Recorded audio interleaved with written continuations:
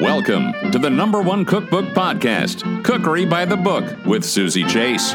She's just a home cook in New York City, sitting at her dining room table, talking to cookbook authors. I am John Becker. I'm joined by my wife, Megan Scott, and we are the most recent co-authors of The Joy of Cooking.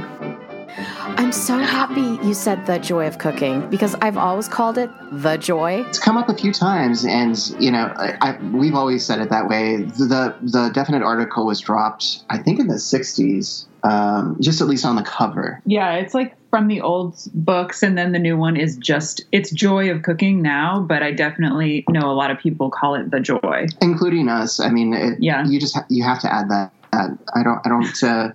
Maybe that was the whole idea. Is like people are going to say the anyways. So I don't know. I'm not sure what the rationale is for that. It's crazy to think that it's been nearly 90 years since the first 3,000 copies of The Joy of Cooking came out. Your great-grandmother, Irma Rombauer, was not known for her skills in the kitchen. She was a socialite, not a domestic goddess. John, tell us the story of how she decided to self-publish this cookbook in 1931. Well, honestly, it's a bit mysterious that she undertook it. So her husband unfortunately passed away, and both of her children, Edgar and Marion, were at that time they had moved out. She had, her savings and very little prospects professionally. I mean, she was part of a generation where women were there just wasn't very as many opportunities or professional training available for women. And so she, on a whim, she took half of her life savings and decided to embark upon writing a cookbook, and then had it privately printed and sold it by word of mouth, as well as just hand selling it to booksellers. And it resonated with a lot of people. She had a very conversational, witty tone that was, I think, it was definitely unique in cookbooks of the time, which were either, written by people that had, from a home economics background, or maybe from a more chef-y perspective, as in chef of a great house perspective. So when did you decide to embrace this family tradition? It was always emphasized to me that that it was not expected of me, that, I should follow my dreams, wherever they took me, and blah, blah, blah. So I did that for a while. I ended up, really contemplating going to graduate school for literature. And then I just had kind of an epiphany moment where I came across the dedication that Marion wrote to the 1963 edition. And it was her first edition solo without the help of Irma. They had both worked at that point on the 1951 edition. And it's a really poignant, at least for me, dedication. And the ending of it really kind of got me right in the gut. It was, I hope that my sons and their wives continue to keep joy a family affair, beholden to no one but themselves and you being the readers, our readers, which is really, I don't know. It was the first time I ever felt like I had been called to do something, and it changed my life. It really did. It was the first time I really felt like a really deep connection with Marion, and I decided that after all my messing around with publishing in literary, kind of the literary academic arena, that I actually had something to offer to Joy and to, my family's, multi-generational project. I feel a kinship to your great-grandmother, because cooking really isn't my passion either. I'm just trying to be a good home cook for my family. It's interesting that she incorporated joy into the title. Do you have any backstory on the title? We don't really. We don't know why she decided to call it that, but I think it's an interesting choice, and I almost feel like it's perhaps a little tongue-in-cheek, because Irma was not, I think in some ways she enjoyed certain types of cooking. Like, we know she loved to bake and decorate cakes, but I don't think she enjoyed just the day-to-day, having to cook every day for people. So I think maybe it was a little bit of not a joke, but just kind of there might have been a twinge of irony there. Yeah. But on the other hand, I feel like she really tried in that first edition and subsequent ones to lessen the burden, to kind of be a friend in the kitchen, to have that kind of casual intimacy with her readers. I mean, it's hard to read that title with a straight face sometimes because, she does have a lot of witticisms in the early editions, and she just, had a really sharp sense of humor.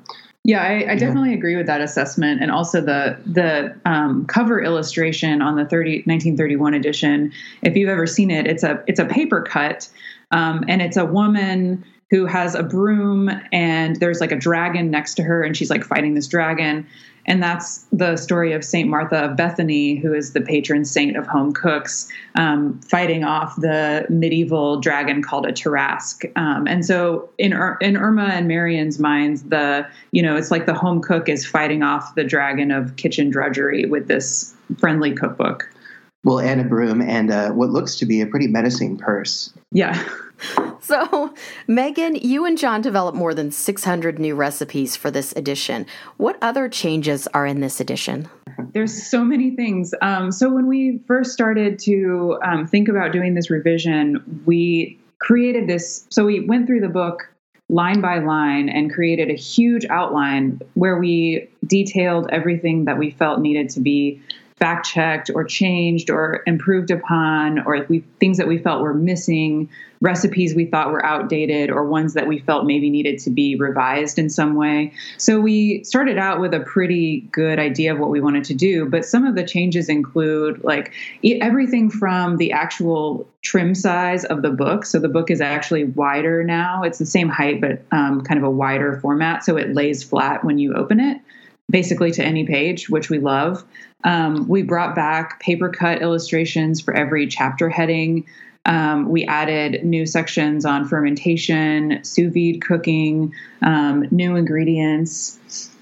Yeah, but I mean, speaking to what you started talking about, we really did, Joy is a cookbook of many parts, and we basically examined each one of those parts just to see where we could improve, where if there was anything lacking in our coverage, either of culinary technique or ingredient information or actual, recipes that we felt like, oh my God, I cannot believe that this isn't in Joy.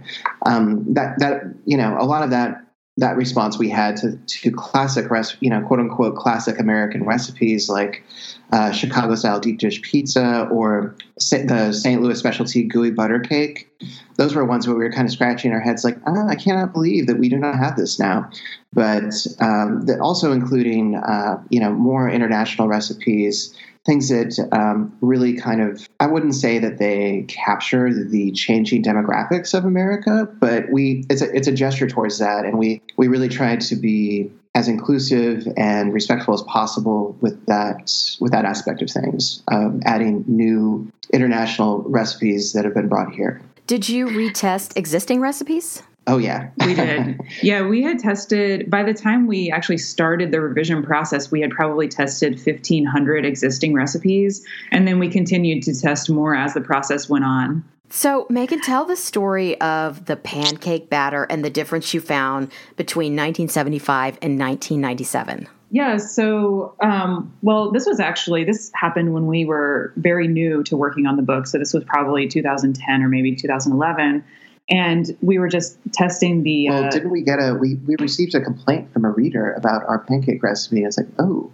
Yeah, we did. But I think I had tested the recipe before, and I thought the batter seemed runny. But in my naivete, I was like, oh, I'm just going to add more flour and get on with it. But then we got a complaint from a reader who was like, this pancake batter is way too runny. And then I was like, okay, well, this is obviously a recipe problem that we need to fix.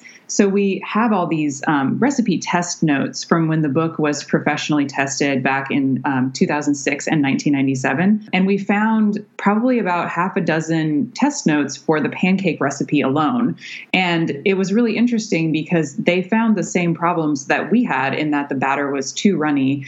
And the 1975 edition recipe for pancakes was better, but for some reason the change was never made in the manuscript. So in this edition, we took the pancakes back to the 1975 quantities and have restored it to its former glory. That's basically one of the reasons why we wanted to do all of the testing in-house and wanted to kind of take it back to the methodology that Marian and Irma used to produce like what our, best-selling classic editions. There's very little opportunity for, something getting lost in communication when the same people that are testing the recipes are the same people that are writing them in the book or in the manuscript. And, I think that the distance between kitchen and manuscript was kept to an absolute bare minimum. I think it's very important, especially for a book of this size where it definitely seems like something that you need to live and breathe in order to do right. What sorts of recipes did you remove and why? It kind of runs the gamut. I mean, there were some recipes that we tested them and were just like, this is just not very good. For example, there was a sweet potato stuffing. It was called a stuffing, but it was really just mashed sweet potatoes with like sugar and some stuff in it and baked in a dish. And it was just kind of gummy and not very good. So we cut that. Another example is that we did try to streamline some things. So for example, again, in the stuffings chapter, there were like 6 different variation recipes on the basic bread stuffing. So what we did was we made the basic bread stuffing kind of the master recipe, and then we include a list of additions that people can play around with to add to the stuffing instead of providing like 6 different specific options. And then, there were some recipes that just kind of felt outdated, kind of like the Golden Glow salad. We had to get rid of that one. Yeah, something about what was it? Lemon gelatin? No, pineapple lemon gelatin. Yeah, it was like chicken broth. Chicken stock. Yeah, so it was like a sweet and savory gelatin, and I think I don't think that. I mean, cool if you like that kind of thing, but I don't think it's as relevant these days. But then there were even some more contemporary recipes that were added later. They were not like 1950s Jell-O mold throwbacks that we felt like had become a little dated. For instance, this edition we don't have any recipes in the sandwich chapter for wraps.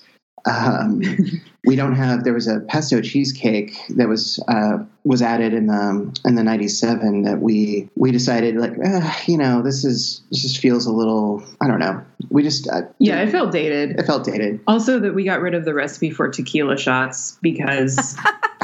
First of all, everyone knows that. Also, there's a lot of really great tequilas and mezcals on the market that you can just sip and you don't need a chaser. Like, you don't have to, not everything has to be a shot. I read that you took out shrimp wiggle. What's that?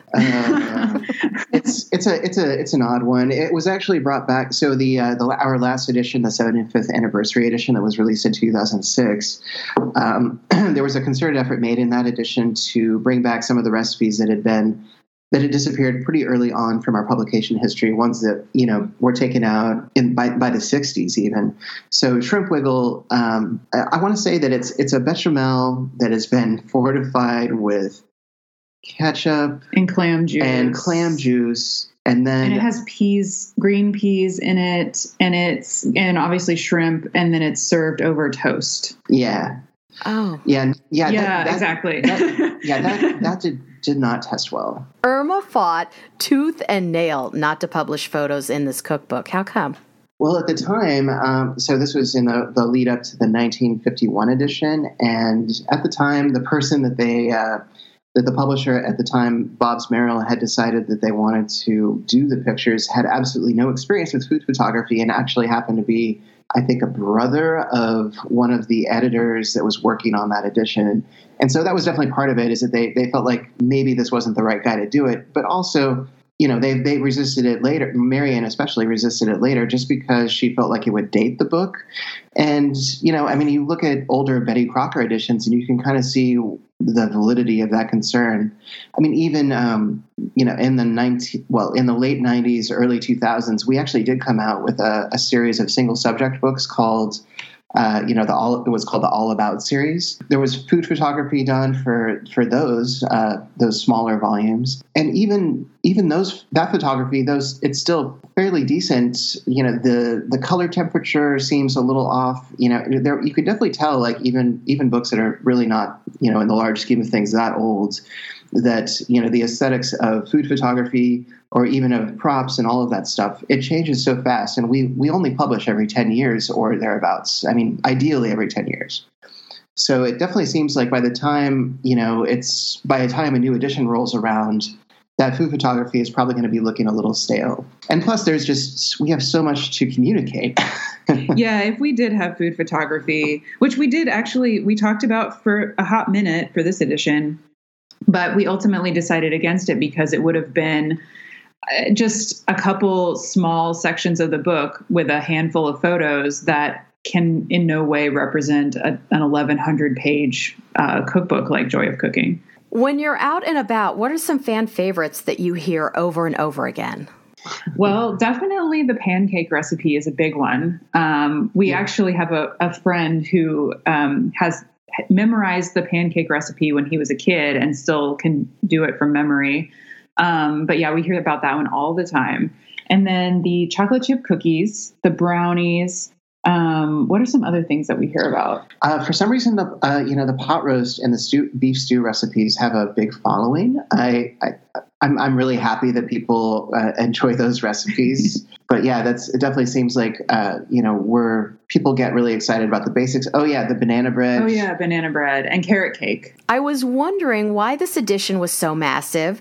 It's much larger than past editions. And then I read about the task of your father, Ethan, updating Joy in the mid-90s and the regrets after that was released. Talk a little bit about that. So Ethan had been wrangling with publishers, primarily Macmillan, for years. He actually, in the mid-'80s, I think that he had like a manuscript for a new revision that was pretty close to being finished, but was unable to publish it because of disputes with the publisher. This kind of thing continued for quite a while, and I'm sorry to say. And so I guess it was the cookbook section of Macmillan. I'm not exactly sure how. Unfortunately, I was really young at that point, so I'm not exactly sure what the machinations were. But we ended up with a new publisher, Simon & Schuster / Scribner Imprint. Our agents at the time were really trying to make sure that the book got the revision that it deserved. And so a very well-known, well-connected, very talented editor was brought on, Maria Guarnaschelli.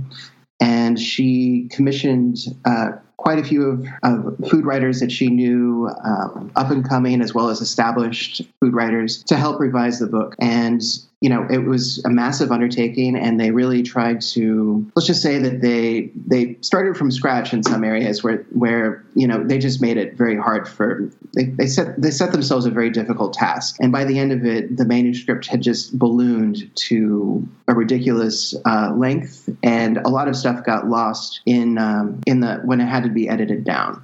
The real problem was that we lost the canning chapters, we lost the frozen dessert chapters, we lost the cocktail chapter, which is really sad because the first recipe in the first edition was actually for gin cocktail, or like published during Prohibition.